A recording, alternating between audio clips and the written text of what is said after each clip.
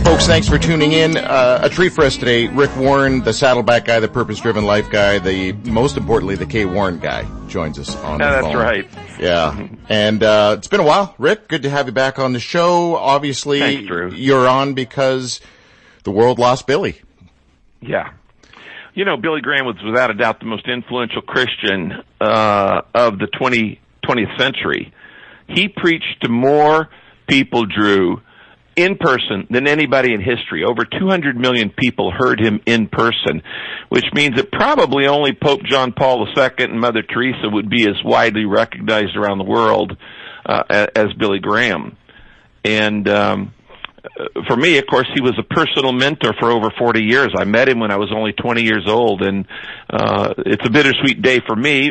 It's a loss for the world, but I'm happy for Billy and the kingdom. Okay, so first of all, I want to get this out of the way. If only I had your grandmother praying for me the way she prayed for you and Billy Graham, my life would have gone way better. Way better. You know, that's a funny story. You know, growing up in a Baptist home, Billy Graham was our pope. And when I read my first Billy Graham book, Peace with God, I think when I was in the 6th grade. And when I was 16, I felt called by God to preach even while I was in high school. And I started preaching in churches and little crusades up and down the West Coast each weekend, even while I was in school. And Billy was my hero and my model. And in 1971, I think when I was 17, I got to hear Billy speak in person at the Oakland, California crusade for the very first time. And I'll never forget that thrill. And 3 years later, in 1974, at the L.A. Los Angeles crusade, I met Billy for the first time. I was 20 years old. I'd preached about 120 evangelistic crusades, revivals, youth things, and Billy somehow heard about my young evangelistic efforts, and he took an interest in me. And that began a mentoring relationship that stretched over the next 40 years. And so it would be hard to overestimate. But during those years, my grandmother, in those early years when I was preaching as a teenager, my grandmother, who was a pretty godly woman and a woman of prayer, told me that she prayed for two people every day, Billy Graham and me, and that gave me a lot of encouragement. You were known to be a leader in many ways. You know, what was it? First church on the internet. You and Al Gore, launched it. And then there was also the Facts of Life that was kind of a crazy. You'd fax out all these, this stuff to leaders and preachers. Boy, you're going way back on that one, yeah. Yeah, I mean, you even got a note from. By the way, is it Reverend Dr. Billy Graham, Dr. Reverend, Dr. Right Honorable? What are all the things? He had a number of honorary doctorates. He never personally called himself Dr. Billy Graham. Everybody else did. Yeah. But he's just Billy. Okay. Which, by the way, is one of the keys of greatness. Being in his presence, he wasn't impressed with himself. My theory is that great people make people feel great. And that when they're not impressed with themselves, they're more impressed with you. And little people belittle people. Okay, it's little people who are always putting other people down. The great people, Billy never lost his hometown values, his growing up in the country, rural mentality, aw shucks, and God is good and everything we have is a gift of God, and that gratitude. He never lost that simple humility, which made him easy to get along with. But you're right, talking about that technology, one of the things I learned early on is Billy's use of technology. In fact, Billy mentored me in different ways. When I started out as a teenager, his first influence on me was how he preached. That was a model for me, how he preached and how he would invite people to come to know God, get to know Jesus in a very simple and straightforward way. As I got a little bit older, in my 20s, it was his character that became a model for me, and that was his integrity, his generosity, his humility, things like that. Then in his 30s, I started noticing his strategy, and that's when I noticed his use of technology, his use of how he strategically invited people together. He was a bridge builder, a lot of stuff like that. And Billy Graham used what technology was there. I think he was one of the early guys to use television. He was certainly one of the early guys to use film and movies. I think he was the first guy in the world to actually do a global simulcast, which he did from Puerto Rico. And so I did the same thing too. You know, when fax machines came out, I think there were about 4 of them out in print in the world, and I started a Monday morning inspirational for business leaders devotional called The Facts of Life, and it you know, we would fax it to businesses and they'd fax it to other people and on around the world. And then later when the internet came out, it really did. It was 1993 that some tech guys in my church goes, there's this thing that's going to come out called the internet. We need to be on it. So let's do it. And so long before there was internet, Netscape or Explorer or any web browsers, we were using FTP and Gopher and stuff like that to get the word out. But it was all, Billy taught me how to do that. I could just imagine you right in the middle of playing a good game of Pong. You know, your tech nerds come in and go, hey, this is better than Pong, Rick. We got to do this.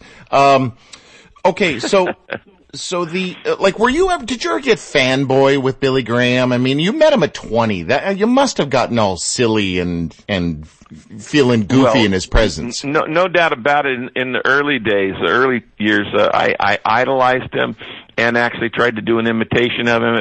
We used to do that at camps and stuff like that. Hold on. Can you do that now?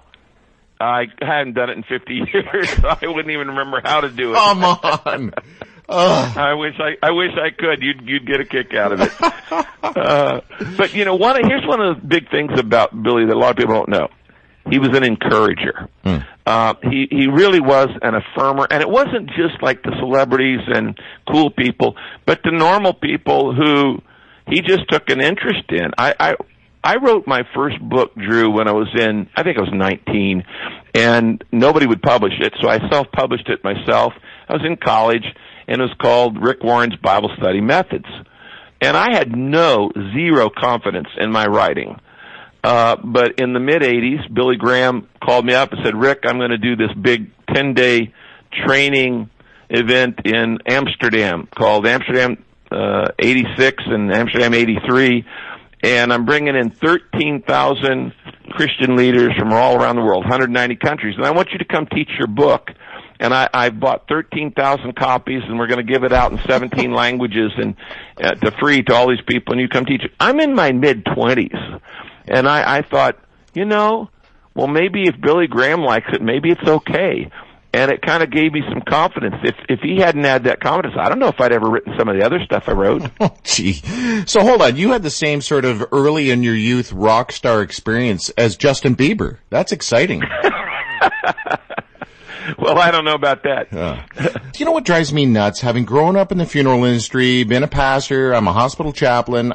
You stand at funerals and you hear everyone say beautiful things about somebody and you think, man, I wish I'd met them. They sounded like they were perfect. The oxymoron is a human perfection. No such thing. Controversy, but none, really. I mean, the only thing I can think of was, I think he was accidentally recorded or intentionally recorded on during the Watergate stuff, saying something about the Jews owning the media, and to the very end, he just regretted saying that, and we've all tripped up over our words. Stuff when you kiss up to somebody. Yes. Yeah. Exactly. Yeah. So no doubt about that. But here's a couple things that I was most proud of Billy Graham. He was willing to take risks. For instance, as a bridge builder in the 1950s and the 1960s in the South, in the U.S., Billy Graham refused to do crusades unless they were integrated. Yeah. That was quite controversial, caused a lot of problems, and actually the Billy Graham Crusades were the very first publicly integrated meetings in the South in many of those cities, because he said, I'm not coming unless you let everybody, regardless of color of skin or ethnic background, in. And not only that, he said, we got to have everybody at the table too, all the different kinds of Christians. So on the stage, he'd have Catholics and Protestants. He'd have evangelicals and charismatics. He'd have fundamentalists and all kind of others. And he just insisted that everybody be on the stage. That made some of those tribes mad who wanted to say, oh no, I'm only of Apollos, I'm only of Paul, that it can only be my group and God can't bless anybody else. And then I remember when Billy Graham got invited to go to Russia to preach, and Russia was still under communist domination at the time, and he was ruthlessly criticized by a number of Christians saying, you're a pawn of the communist government. They are using you. And Billy's response was, well, so what? I'm using them. In other words, I don't care. And this is a personal thing with me, Drew, is that a lot of guys today in ministry, a lot of pastors, are scared to death to talk with people who really need help and need the good news because they're afraid of guilt by association. Yeah. And it's like, well, Jesus said, I'm the friend of sinners. The Pharisees thought that was a put down. Jesus considered a compliment. I consider it a compliment. Yeah. And so I've been criticized for speaking to, other religions, to Muslim groups and the Jewish groups and the atheist groups and gay groups and, all kinds of, liberal groups and conservative. Well, you know what? As an evangelist, I spend most of my time talking with people who disagree with me. Yeah. Well, isn't that where I'm supposed to be? I mean, preaching to the choir doesn't help anybody. Well, but you've got to be willing to do what Billy Graham did. I want to apologize for the irreparable damage it's going to do to your reputation being on my show again. So I'm sorry. I am. Yeah, I gave up the fear of guilt association a long time ago. Good. Okay, so the thing that stands out for me, and I think I talked to Larry Ross about this the last time Larry was on the show. Larry, of course, has been Billy Graham's publicist for 473 years. Right. And it was about... He started when he was 2 years old. Yes. And it was about the whole... is it true that they used to send people into the hotel rooms to look around, make sure there wasn't any kind of setup happening because people were trying to set him up? Do you know if that's true? No, it absolutely is true, and I've actually heard Billy tell those stories.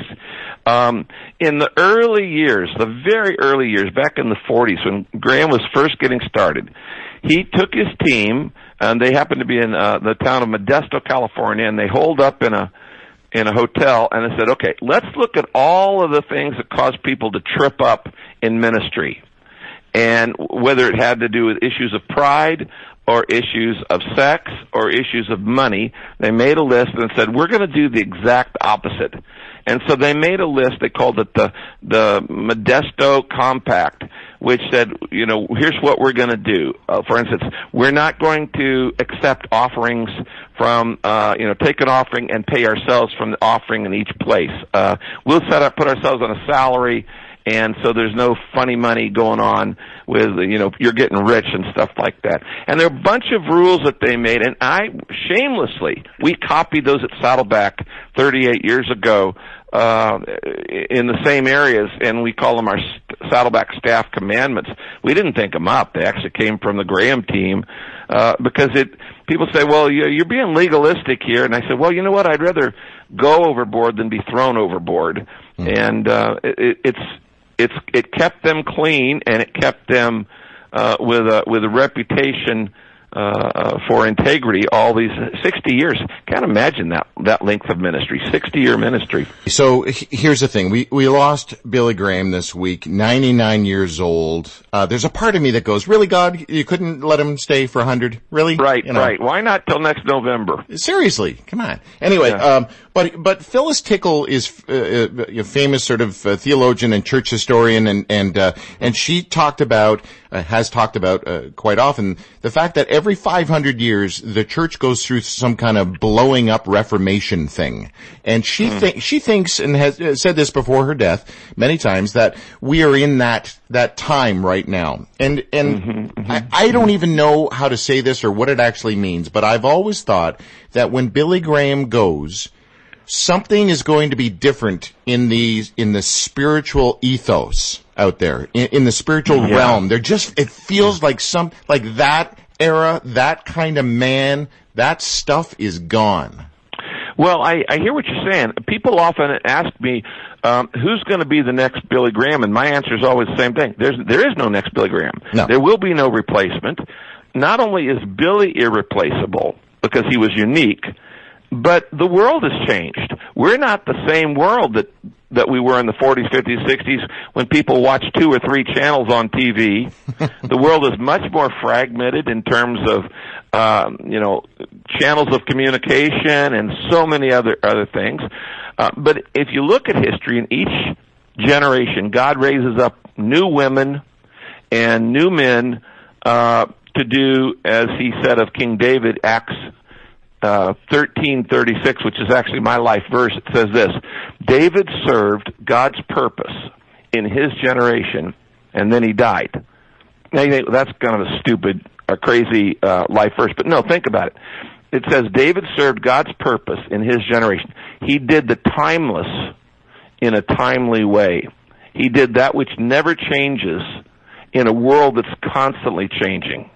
He did that which was eternal, served God's purpose, but he did it in a contemporary and an up-to-date and a way that people understood in the style and cultural language of today. It says he served God's purpose in generation, then he died. To me, Drew, that's the definition of success. Serve God's purpose in your generation. Now, that would be great on my tombstone, your tombstone, or anybody else's, that we served God's purpose in our generation, then we died. I mean, who wants to be around here after God's through with you anyway? I want to go on to be in heaven. I don't want to be around where we got sin, suffering, sickness, sorrow, sadness. I want to live forever. I just don't want to live forever here. Wait, go through that alliteration again. All the S's: sin, suffering, sickness, sorrow, suffering, sadness, and sickness. Man, that sucks. Okay, you could add an S. There we go. And suckiness. Yeah. And so we are made to last forever. We're just not made to last forever here. Yeah. And I'm glad. By the way, that's a good question that I don't know if a lot of people, your listeners, have thought about. If God made us to live forever, and he did, and he wants us with him in heaven, why did he just create us and take us to heaven first? Why did he put us here on this planet for 60, 80, 90, 100 years at the most? And the answer is this is the testing ground. This is the kindergarten. This is the warm-up act. It's the first lap around the race before the real race begins. It's the dress rehearsal. Right. And so Billy Graham, went into the presence of God instantly, but he served God's purpose in his generation, and I think that the answer, in one way, Phyllis is right. There will be a change. There's no doubt about that. But I think that's been true in every generation. God uses new people and new leaders every time. The last time you saw Billy Graham? Probably a year ago. He's been homebound for some time. He was could barely hear and could barely see. He had lost most of his sight and lost most of his hearing, so he had to talk real loud. He had been ready to go to heaven ever since Ruth, his wife, had died a couple of decades earlier. But and many times he would say, "I don't know why I'm still here." And we said, "Well, that's a question none of us can answer on this side. There's a lot of the stuff we don't know till we get to the other side." It's okay to ask it, but we're just not going to get the answer. Yeah. Okay, well, look, just before we say goodbye to Rick Warren, Mr. Saddleback, Mr. Purpose Driven, 2 things. Number one, I can't do an interview with you without, I gotta say something about Matthew. Man, that just sucks.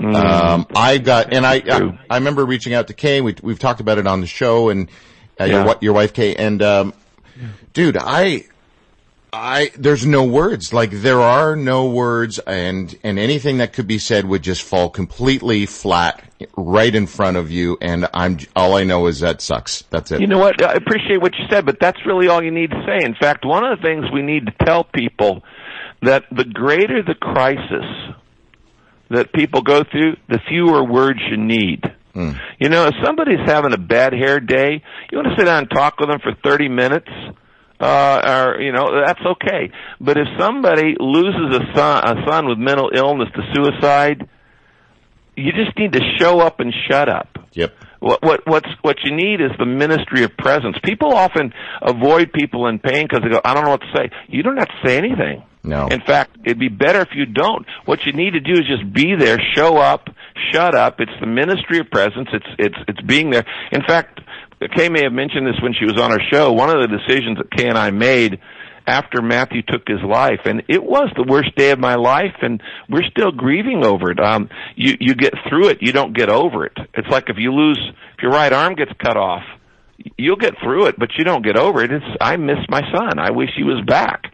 But we're not going to waste our pain, and that's why we were very open and very authentic and talk about, all the struggles. But one of the things Kay and I decided is that we weren't going to try to talk each other out of our pain. Nice. That we would just, if grief, and like a lot of every emotion is meant to be felt. That's the first thing your listeners need to know.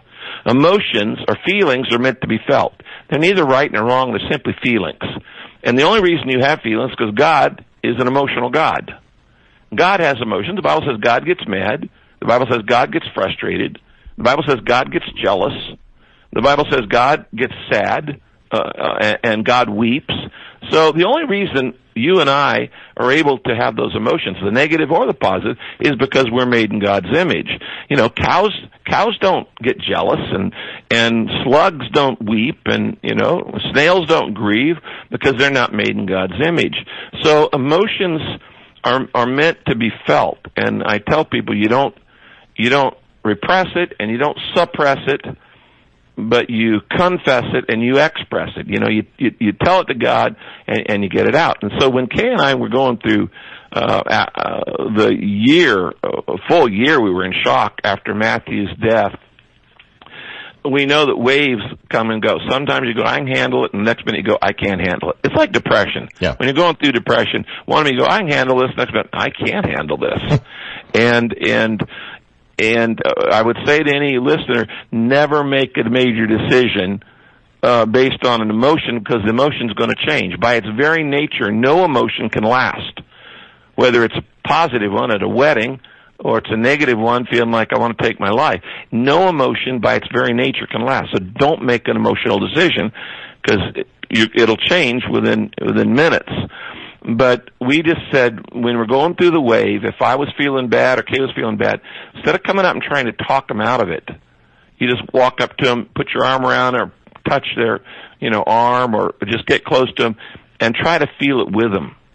And actually, Kay and I are closer together as husband and wife than we've ever been since Matthew died, because of that one thing, that we stopped trying to make each other happy. And I think that's a powerful thing that people need to realize. That just try to feel the emotion. Don't try to talk people out of it. Don't try to cheer them up. And the appropriate thing to say when you're walking, just like you did, you just modeled for all the listeners how to deal with somebody in pain. And it is this: even if it's 6 months or a year later, it's the first time you see him, you just simply say, "I'm sorry for your loss. I'm sorry for your family's loss," because it's more than your loss. "I'm sorry for your family's loss." And that's all you need to say. Mm-hmm. You don't ask questions, "How you doing?" because you might want to not know. They might want to say, "Well, you don't want to know how I'm feeling. I'm not doing very good right now." Yeah. Or you get back how do you think I'm feeling? Yeah, how do you think I'm feeling? Exactly. What do you think? Yeah. I like going into patients' rooms at the hospital and saying, "So, how you feeling?" Okay, and then look, the Kay was on my show just a couple months ago, and I brought her into a segment that we're doing called Crawling Back to the Light, because after 7 years of willingly walking down the road of doubt without a safety rope, and just not being convinced that there's a God anymore, my life went down the crapper. And so I want to ask you, if I'm now deciding to crawl back to the light. So I've got to ask you, just before we say goodbye, give me something. Give me 1-2 things. If you were me after 7 years of walking away and it didn't go the way, it went worser than ever. Right. Then what is crawling back? What should it smell like, and what should it not look like or feel like? Great question. Fantastic question. Because all of us walk away at times, whether it's for a moment or a week or a month or a year or longer, but you have waves in your life. And so the big issue is how do you get back? Well, a couple things. First, don't focus on what you do for God. That's not it. It's not, you know, I could tell you the standard stuff. Pray, get involved in a fellowship. Certainly need to get around some other believers. You don't get your heart warm again by yourself. You got to get around some people who have some warmth in their heart, and it'll spread from heart to heart. So I'm a firm believer that any path involves other people, that we're better together, we get well in community, we come back in community, and churches need to be a place where it's okay if people at different stages of either walking away or walking back can find support and help at that stage without them going, you know, it's like there were times when Matthew was in deep grief, and you feel in that deep thing, I don't even know what I believe right now. Okay? Mm-hmm. Okay, I don't even know what I believe. Do I believe in God? Whatever. And what you need in that point are people who go, it's okay, you don't have to believe right now, we'll believe God for you. Get on a stretcher. We'll carry you. You don't have to have any faith right now.